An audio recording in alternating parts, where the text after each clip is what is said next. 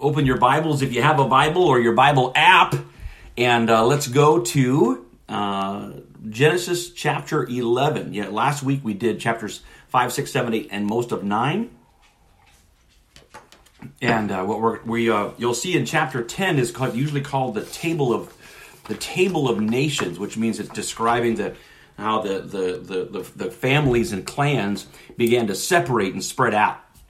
Well, what happened there is explained, or you might say the catalyst for chapter 10 is explained in chapter 11. It's not unusual for, especially in Hebrew literature, to say something and then back up and explain it, or to say something and then back up and zoom in. We see that even, again, remember the book of Revelation has a lot of big picture and then backing up to the small picture. So we'll see that today. But before we do that, as we approach the Genesis 11 today, we're not going to do 5 chapters, even though today might be a better day for 5 chapters since most of us are probably snowbound. But I want us to review a few things about what we've seen so far. And I'm probably just as surprised as you are that we're already in chapter 11. Genesis 1 through 11 is typically called or referred to as the primordial world. It's the world before the patriarchs begin, and it is where it establishes a general worldview, a theistic worldview. Who are we and where did we come from? Even more so than the initiation of specific familial covenant with Abraham. Once we get to Abraham, things kind of shift quite a bit. But what have we seen so far in these first 11 chapters are fundamental for being human, for being an image bearer. Who are we? Where does this? What's happening? And what is this all about? What is the origin of our faith, of humanity? And again, we're not studying math or physics or chemistry or history per se, but the origins of faith and the relationship between the image giver and the image bearer. So if you don't mind, let's just take a minute and review a few things, because I genuinely believe that what we see as principles in the first 11 chapters of Genesis, the warnings and the instruction, the wisdom that is present in the narrative, is absolutely fundamental to pristine or appropriate or the best expression of humanity. It serves as a warning against what leads to our destruction, and a promise toward, or a wisdom to say, this is who you should be. This is how you should think. So let's just it might make more sense if we actually lean into it. So first of all, we see that creation in chapter 1, chapter really 1, 2, and 3, 1 and 2 really, is what we've seen so far is that creation itself is God's idea, God's desire, God's design. Creation is God's idea, His design, and His desire. It came from Him. He's the owner. He's the maker. He's the author. And so in the beginning, God said this and God did this. So right away, we need to understand that that we are not the result of ourselves. This world around us is not the result of our own making. And therefore, it is not subject to our will per se, that we don't get to decide. This is not ours. Genesis says, hey, you have a creator and He has a design for you. Wow, okay. This is God's world. If I were in a room with you, I'd say this, one of the big meta messages from the first 11 chapters in Genesis is, this is God's world. And we are to, and because it's God's world, we understand that mankind, we are here, we are assigned, we are appointed, we are given, vocation and liberty and fellowship and boundary in order to cultivate this world and care for it and even keep it under control, keep it from getting out of control. We are stewards of God's creation. Our presence is the intention that creates, so that even though that creation is God's plan, we understand that the intent, the ultimate intent and climax of creation is humanity, is mankind. We are not a blight. Golly, this helps us see. So, so many times in various science fiction or nonfiction, people want to treat humanity like they are a problem on creation, that they're the problem of creation. They're not the problem, they're the intent. Mankind is the design and the intent of heaven. We are God's climax. Creation exists, yes, to glorify God, but God created everything in order to place in creation an image bearer. And so creation itself serves to accommodate mankind's interests and needs. But we need to keep that in sort of a balance because we should care for or respond to creation in a way that honors the Creator. Yes, God created this for us, but He put us here to also to care for that which is His. So that really right away, if you want to just think about like what's the deal with Christians and the environment? Well, Christians should be the leaders of creation care, but not environmentalism.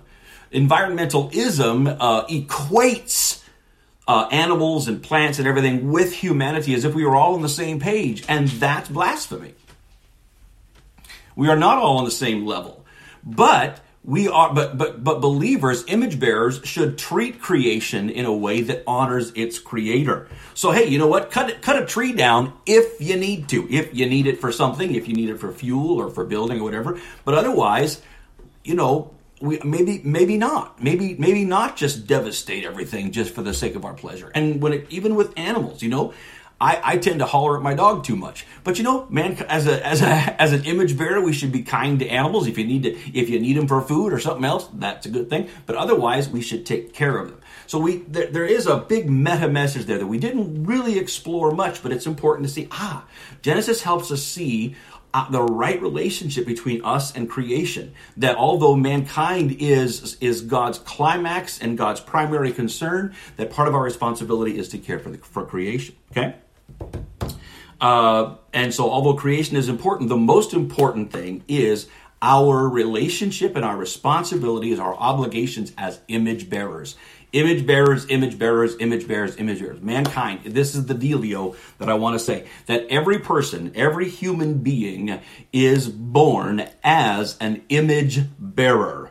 And every human being has the same opportunity to be and to do as an image bearer, and the same obligation to honor the image giver. We have the same opportunity, we have the same obligation, and we must all be given or treated with the same respect. And here's what's so powerful, and we see it culminating even last week with God's covenant with Noah, where God says you have to honor the blood. If you shed blood then your blood will be shed by human because we're made in the image of God. And I'm not trying to be gory there, but the principle is that it is the blood. It is blood that is the great equivocator. God that human beings have life blood in them, and God says that is the thing that makes you alive. That is the thing that you must respect. And so the image bearer is someone with life blood in them. And so the great equivocator, if they've got blood, boom, then they deserve the exact same respect and honor and protection as another image bearer. Meaning, we are not distinguished by or measured by our capacities, our abilities, our appearances. It is not. I know, here I am, Captain, no melanin, talking like this. But it is not the amount of melanin in our skin that makes us matter. What makes us all matter is the image bearer that we are and the blood that we have. If you've got blood, you not only matter to God, but you matter to me. You are valuable, and you are worth protecting, and you are worth respecting. And so believers need to raise the bar all the way around. It's like, no, we are not going to react to hurts and anger and resentments among different ethnicities and cultures. We have to raise the bar and say, no, You're not even you're valuable, but you're more valuable than you recognize. You're more valuable, not more valuable than the person next to you, but it is not your culture or the color of your skin that makes you valuable. It is not your ability or your disability that determines your value. You are valuable, you are worth respect because you are an image bearer. And that doesn't lower our respect and affection and for humanity. It raises it. We should be the champions of human value without becoming humanists. Humanity isn't the center of creation. We respect the image bearer because of the image they bear. And that's the dealio there. And that really brings us to the problem. The problem in Genesis is ultimately a rejection of the boundaries, the good boundaries that God gives us, and a rejection of or a violation of our opportunity and obligation as image bearers. The problem in Genesis began when the image bearer said, "I will decide what's right and wrong. I'll decide for myself." And when the image bearer, when mankind said, "I'll decide what's right and wrong," they fractured, they violated, they confused, they disrupted, they ignored God's good boundaries, and we see the consequence of that is violence and immorality and idolatry. And all of that is a rejection of and rebellion against the relationship between image bearer and image giver. Today, what we'll see is in chapter 11 is, I'm tempted to say the last expression of rebellion, although it's not last chronologically in the picture of mankind's rebellion against God.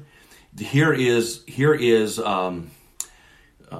the final expression of rebellion that will keep resurfacing until the last days, until the Lord comes again. Today we're going to look at the Tower of Babel in chapter 11, just those first 9 verses, I think, in chapter 11. And the idea, and what we see in the Tower of Babel is that mankind says, "Let us make ourselves. Let us make ourselves," essentially, let us make ourselves in our own image. We will reject the fact that we have been made in the image of God, and we want to make ourselves in our own image and assert our own power and independence from God. And so here we go. And in this story of Babylon in Genesis 11 is both warning and redemption. There is a serious warning against the spirit of Babylon. But because, remember that we don't read the text only in real time. We read it in hindsight, and specifically you and I read it with the companion of our confidence in Christ. What God has done for us in Christ, we bring to us as a companion to interpret and respond to the book of Revelation. So for us, there is, yes, the warning against the spirit of Babylon, but there is also the message of redemption. And specifically what we'll see today is the message for us, the hope, the challenge for us is we can summarize from Ephesians chapter 4, verse 3, where Paul says, "Be diligent to keep the unity of the Spirit in the bond of peace." That's the redemptive alternative, the redemptive solution to the spirit of Babylon. All right, Lord, thanks for that, helping us as a way of introduction, helping us to see things. But now, Lord, as we lean into this passage that for many, again, a passage that is exceedingly familiar, help us not to be clouded by the lens of familiarity, but to listen carefully to your word. And we ask that you give us the spirit of wisdom and revelation and the knowledge of God, that we might hear and respond. Amen. Yeah, like I said in my prayer, a lot of these stories in the first 11 chapters of Genesis and beyond are so familiar, so saturated in popular culture that their message is almost fossilized. It's just like, oh yeah, I get it, Tower of Babel, and I get it. Oh yeah, and then God got mad because they wanted to build a building, a skyscraper, and so God got mad at them and didn't like that or whatever. And so it almost voids itself of wisdom and redemptive value. So we need to kind of say, okay, Lord, help us to listen fresh to this. So here's how it begins. Genesis chapter 11. Now all the earth used the same language and the same words. Again, this is going to explain to us what happens in chapter 10, because if you read chapter 10, it says all these people, all the sons of Noah and their descendants and where they went, and it even says that they separated according to their language. So then you pick up for chapter 11 and it says they all speak the same language, and you think, well, is this a contradiction? What's going on here? No, again, he's backing up and explaining the catalyst for what happens in chapter 10. We see it in chapter 11. This is how chapter 10 happened. That's not the whole intent of chapter 11 is not to explain chapter 10. But the real intent is to warn us against the spirit of Babylon. I cannot emphasize that enough. Verse 2, and it came about as they journeyed east.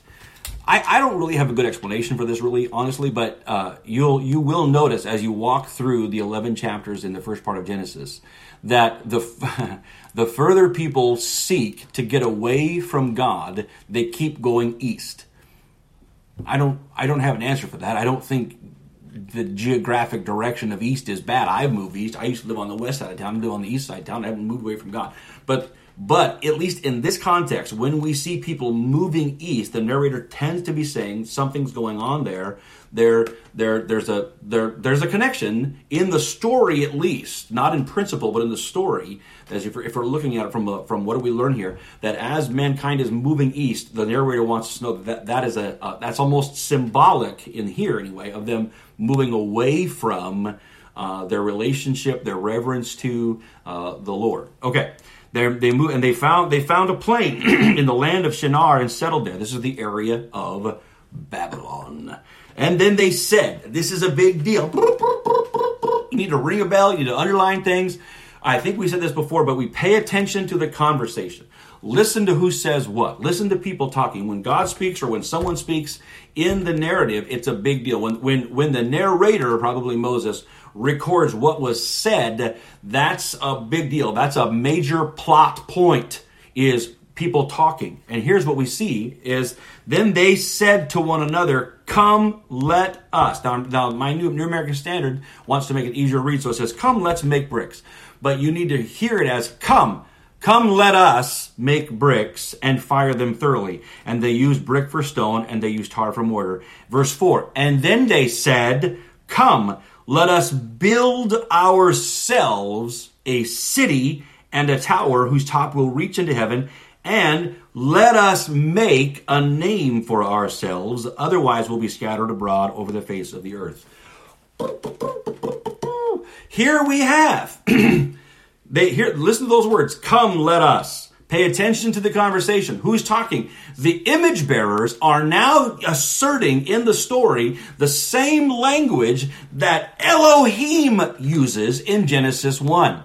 When God says, come, let us, come, let us make mankind in our image. Now in the final act of rebellion, the image bearer says, no, come, let us make in our image. This is what the narrator wants us to hear. That this is in terms of the progress of the pre-patriarch era. Here's the final rebellion. That not only has the individual or groups of image bearers rebelled and gone into violence and corruption, but now there is an organized effort to vocally express rebellion against God, and not only to say and to rebel in such a way as to say, let us make ourselves in our own image. This is the language of assertion, of ascension, of laying claim to govern and rule ourselves. Come, let us. Don't make a mistake. Moses, the narrator, wants us to hear that humanity has gone now so far as to think they're God and to talk like him about themselves. Whoa. Okay? So they say, come, let us make bricks. I've heard people talk about this a lot, and there's a temptation to say that, oh, look, the idea is that they made bricks because where they had moved east into the plain of Shinar, there wouldn't have been the kind of big limestone, the kind of rock that was available closer to the Mediterranean, where Israel would eventually be, and they would build the temple out of big stone. They didn't have stone there so much, and so they decided that, hey, let's make bricks. So while that's a practical and a real thing, we probably should listen to the symbolism here. We want to be careful, but we want to listen. We want to listen and say, They not only they're in conjunction at the same time that they are rejecting the image bearer and they're saying, let us make ourselves in our image. They're also saying, let us make things ourselves. Now that's not I want to be careful. This is not a rebuke against creativity or technology or innovation or anything like that.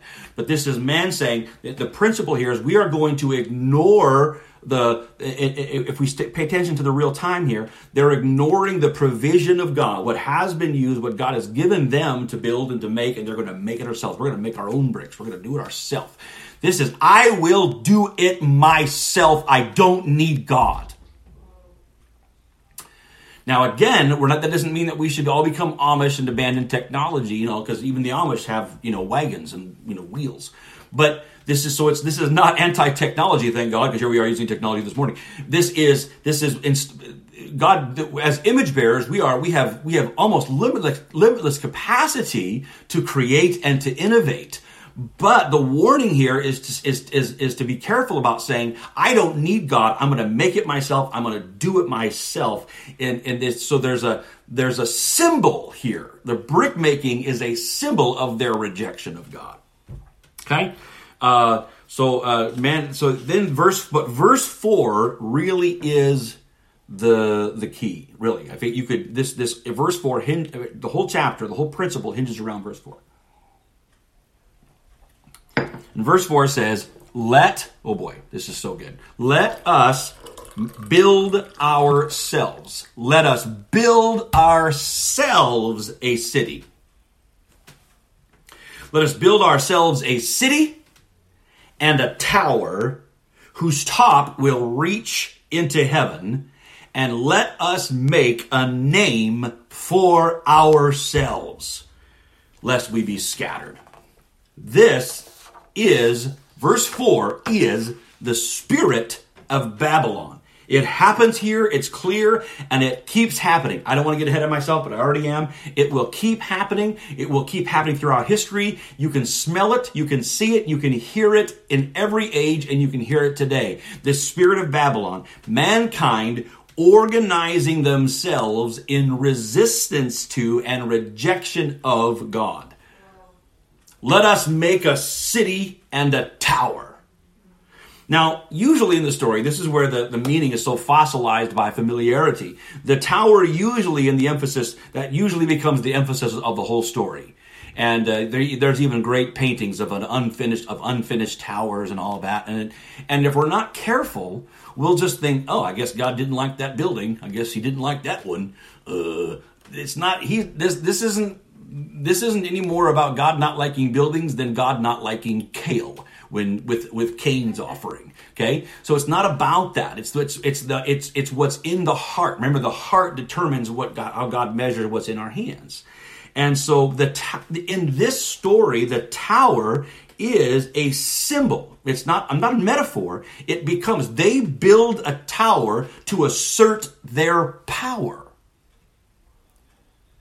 It may or may not have been a temple. A great deal of commentaries of study Bibles, you'll open them up and they'll show pictures of this thing called a ziggurat or whatever. And it's this multi-tiered, staired thing that we see throughout history, that we see particularly in Babylon and other areas where it looks like it has this shape like this, and there are stairs, and there's a lower level of a temple, and then they build a temple on the very top.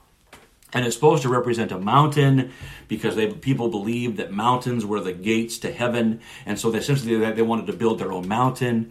That's entirely possible. But the Hebrew word doesn't say temple at this point. The Hebrew word is just tower. And so while it could very well have been a temple, and that's fine, it really is, to be fair to the text, we probably should stop and say they were building a tower, and if we understand it in that respect, they were building not a temple for worship or even of idolatry necessarily to a pagan god yet. Really, they were building a monument to themselves. The Tower of Babel is a monument to man. And how do you know that? Because it says, We will build a tower and it will reach to the heavens. Do you see that? They were exalting themselves. I am God. I decide. I am God. I will rule over me. And if heaven was supposed to be where Yahweh lived, they're going to build a tower, a symbol to their own power, and it would reach into the skies. And this is the spirit. What's happening? Let's build a city.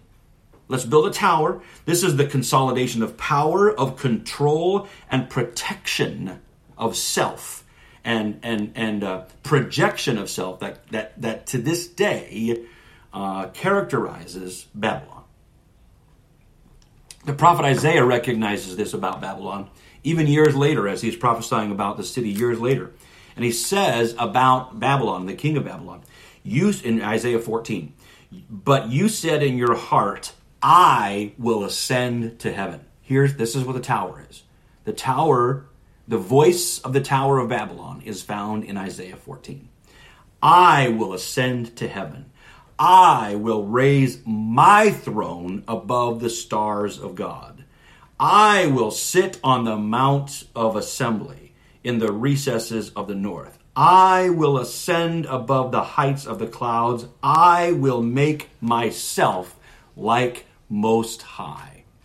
That is the voice of the Tower of Babylon.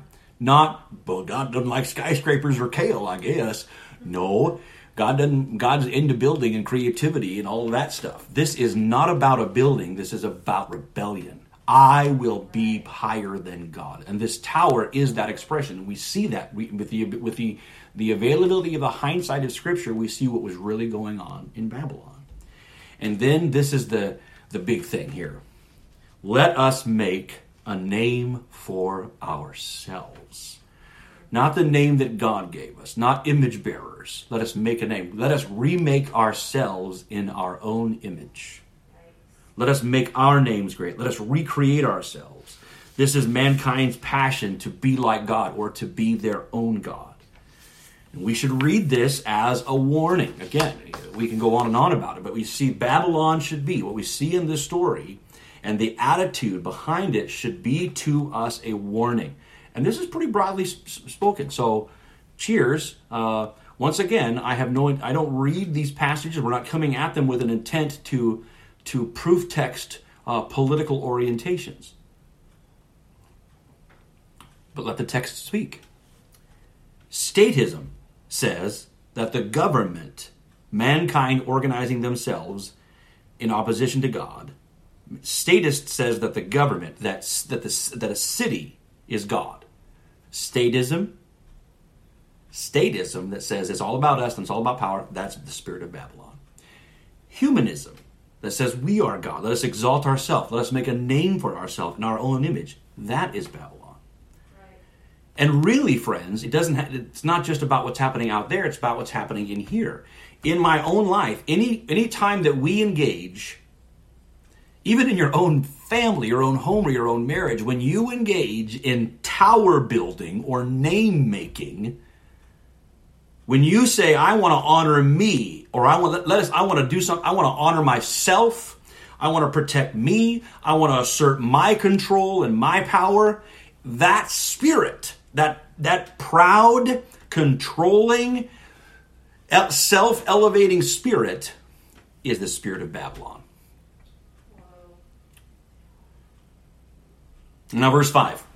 Now the Lord came down to see the city and the tower which men had built. Don't miss the narrator's humor here. What did mankind say? What did they say? Let's build a great big tower to the heavens. We're going to be bigger than God. Again, read Isaiah 14. I'm going to ascend. I will ascend to the very heights. I will be God. I'm going to be so high, even God's going to have to look me in the eyes. And the narrator says, God had to come down to even see what they were doing. Don't miss that. Well, the Lord had to come down. The Lord came down. It was too far away. What they were doing was their best efforts, their best arrogant efforts was not even significant enough for God to see it from heaven, so to speak. So he has to come down and see it. So then the Lord said, verse 6, and then the Lord said, so we hear what they said. What did they say in chapter 4? Let us build, let us make. Let us make, let us build, let us make a name for ourselves. and lest we be scattered. We've got to remember that part. Then verse 6 says, then the Lord said, pay attention to the conversation. We pay attention to the conversation as part of the key to interpret. Behold, they are one people, and they all have the same language. And this is what they have started to do. And now nothing which they plan to do will be impossible for them. We need to be careful and not misunderstand some sort of a together we can do anything. This is not a message that says, hey, if we're just together, we can do anything if we work together. Dun, dun, dun, dun, if we all pull together. That is not. This is the Lord saying they're one people and with one message, and they have started down this path. If they've done this, there is no end to what they are capable of doing in terms of rebellion and evil. This is more like a warning against groupthink, as opposed to look how coordinated they are. Good job, go team. They have conspired together to do this evil, and there is no limit to what they might do.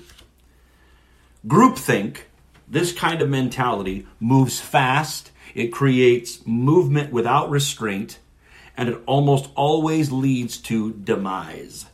Whenever there is mob mentality, it leads to chaos, confusion, and demise. Yeah. This is the same mentality, this groupthink, this organizing of let's get together and let's all be one. Let's all fight the power. And all that means is give me the power and resist God. This is Marxism. This is tyranny. It will always lead to corruption, to violence, to godlessness, to injustice and oppression. Always, always, it will lead there. And in this case, they were rejecting God's intent. If we read every command, every blessing, what has God said to humanity? Every time, even after correction, He says, God blesses them and tells them to be fruitful and to multiply and to fill the earth. To fill the earth. Okay? And what did they want to do in here? They said, let's build a city and a tower and stay put, lest we be scattered. Let's make our own name. Let's not be scattered.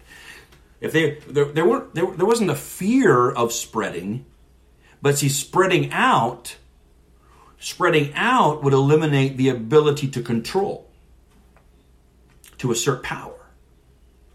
Let's stay together so we can assert power. Let's gather people together and be in control. Ooh, this is not good. Not good. Okay.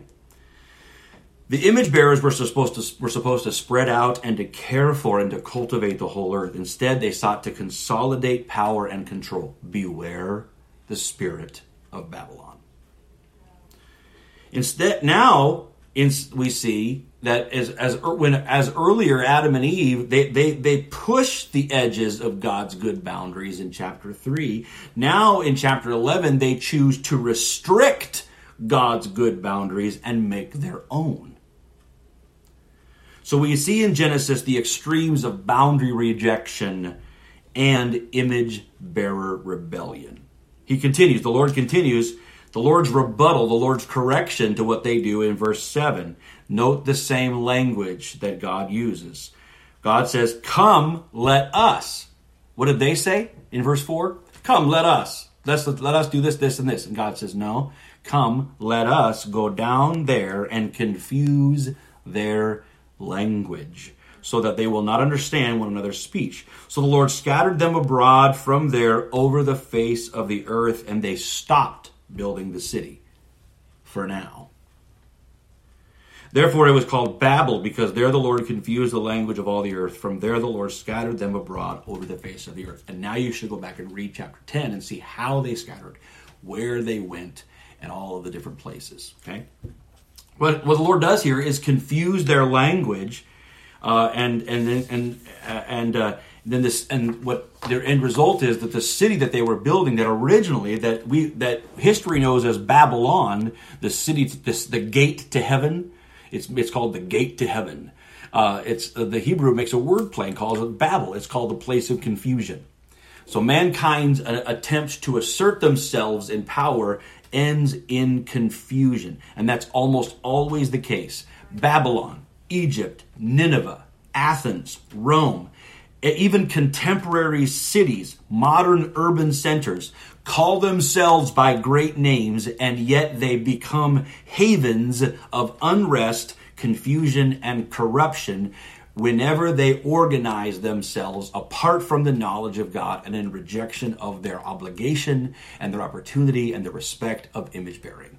Babylon always murders its babies. It does other things, but I can never not say that. Remember, that's the spirit of Babylon. This is the end result of all humanistic pride.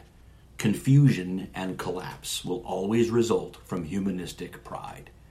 It will offer the promise of a great city and a great tower and all these things and protection, but it will always, whenever humanity exalts itself in humanistic, we assert ourselves in this kind of pride, it will always lead to collapse and to confusion. Now, again, as we've said, from Genesis forward, the spirit of Babylon will surface time and again. All throughout history, from that point forward, civilizations and great cities will arise and organize themselves in opposition to God. They will oppose the obligations and the opportunities of the image bearer, and they will lack respect for others to whom that respect belongs because of the image that they bear. We see that as civilizations rise. All these things are true. They rebel, and one of the symptoms is choosing who gets respect and who does not. And it's not based on image bearing. It's based on culture or ethnicity or appearance or even the sound of their voice.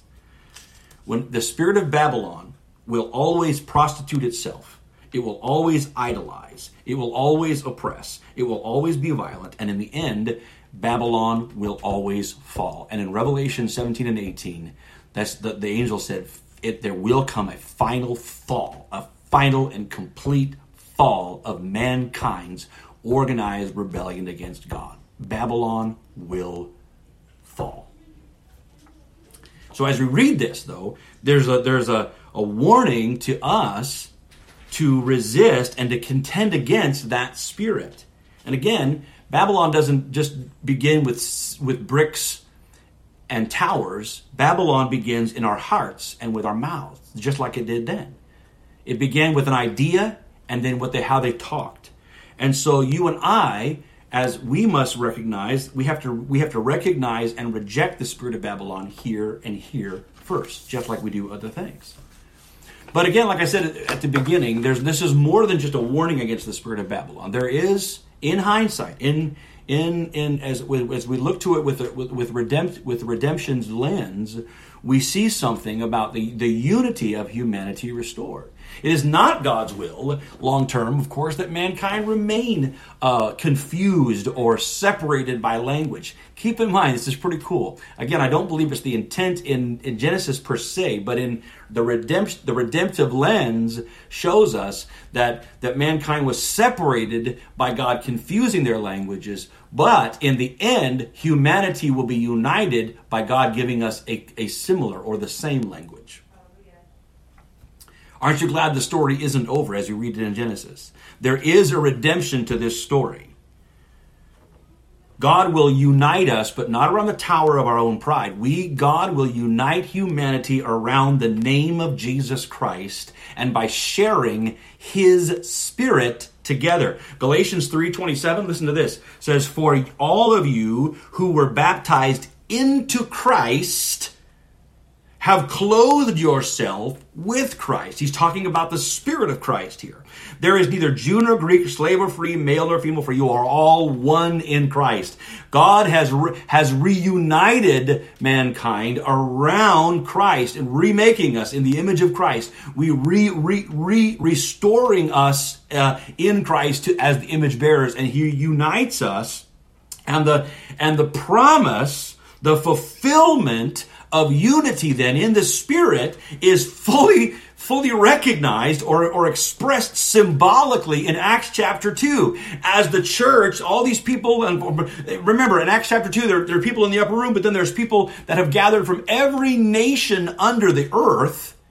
And they've gathered there in Jerusalem, and God pours out His Spirit in the presence of people scattered everywhere, and the church begins to speak with one language.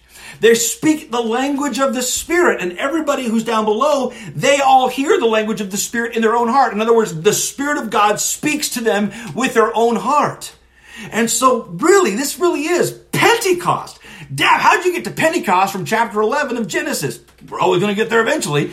But Pentecost is God's solution. His redemptive solution to the chaos of confusion is the outpouring of the Holy Spirit. Because of Jesus Christ, the outpouring of the Holy Spirit unites us around our allegiance to Jesus Christ, and not my allegiance to me, not my allegiance to a political party, not my allegiance even to a nation. I have an allegiance to Jesus Christ. And therefore, if you have an allegiance to Jesus Christ, we are one. And I will love you, and I will fight for you, and I will help you, I will bleed for you, I will do whatever I can for you, because we are one in Jesus Christ. And God even gives us one language. Yeah, I know it sounds crazy, but He does. The language of the Spirit all over the world, all throughout time and history. Whenever the Spirit of God has been poured out, the people of God have begun to lift up their voice in a spiritual tongue, and in one voice, not talking about God or even talking to each other, but with one spiritual language, lifting our voice in prayer and praise to God.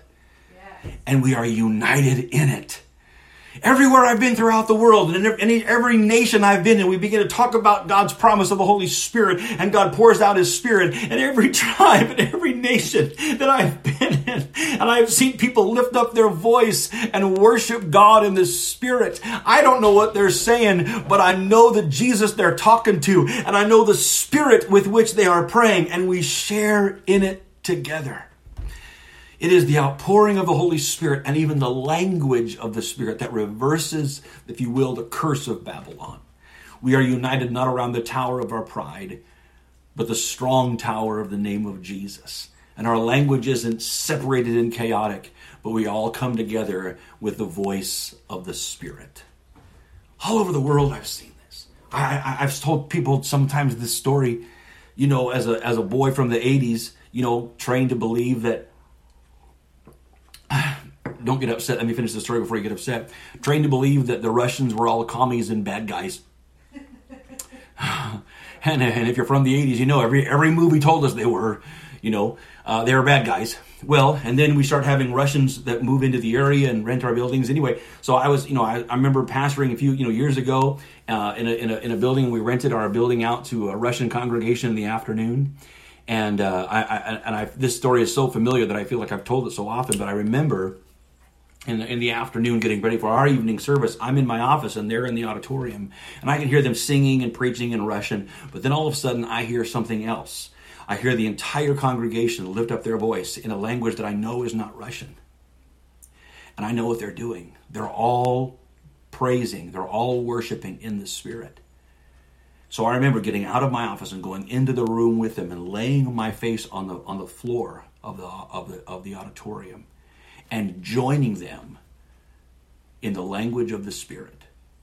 And that, in that moment, there was our culture, our background, everything. Not that it no longer mattered, but it all became just a contribution to what united us. I recognize we all have gathered around the name of Jesus, and we all share His Spirit, and we all give expression to Him with the voice of the Spirit together. I've seen this all around the world, and I always remember that at Azusa, one of the great testimonies of the revival at Azusa in the early 1900s. Yeah, there was powerful powerful miracles and healings that were occurring, that were gathering people's attention and drawing people, and people were being born again all day long and healed. People were receiving an experience with the Spirit and so sometimes they'd wait, sometimes they'd be there for weeks or months or a year, and then they too would have breakthrough and they would begin to give God praise in spiritual language. But one of the most powerful things that we saw that doesn't get emphasized enough is that even though that nobody initiated it, it was not a political agenda that accomplished it. That as people gathered around the name of Jesus and sought for the outpouring of the Holy Spirit, here's what the testimony that we see at Azusa. Here's a direct quote. The whites came with love and true repentance for the way they felt about blacks and had treated them. The blacks came with love and genuine forgiveness. Asians, Hispanics, Native Americans, and others came together in the Spirit. Yeah. It is only the Spirit of God that will bring humanity together, not around one ethnicity or a hashtag or a banner, but around the name of Jesus. And we gather around the name of Jesus by the power and the promise of His Spirit. And we begin to share again the same language. And when we are one people with one voice, there won't be anything that we are incapable of doing, but not for our pride or our profile, but for the name of Jesus Christ. Therefore, as we said at the beginning, we, as Paul says, be diligent to keep.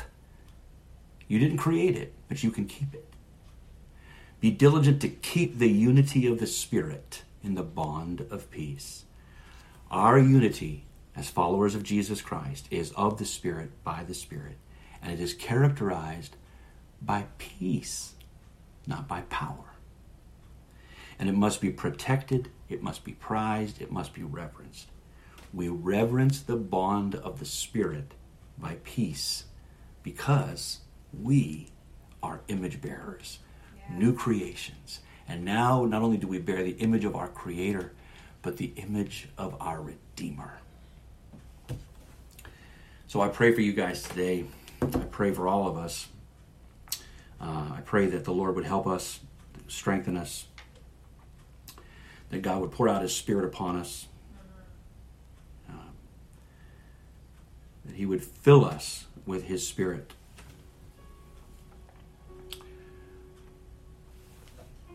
I pray for the unity of the Spirit in your hearts and your homes. It's interesting, isn't it, to say, well, you're going to take Genesis 11 and go all the way to praying for the fresh infilling of the Holy Spirit. Yeah. Because has there been a time, I mean, it happens all the time. It's nothing new. Because of the spirit of Babylon, the world has remained in a state of chaos and confusion, hostility toward one another. But this is our generation and this is our time. And so we have to be able to say there is hope for peace.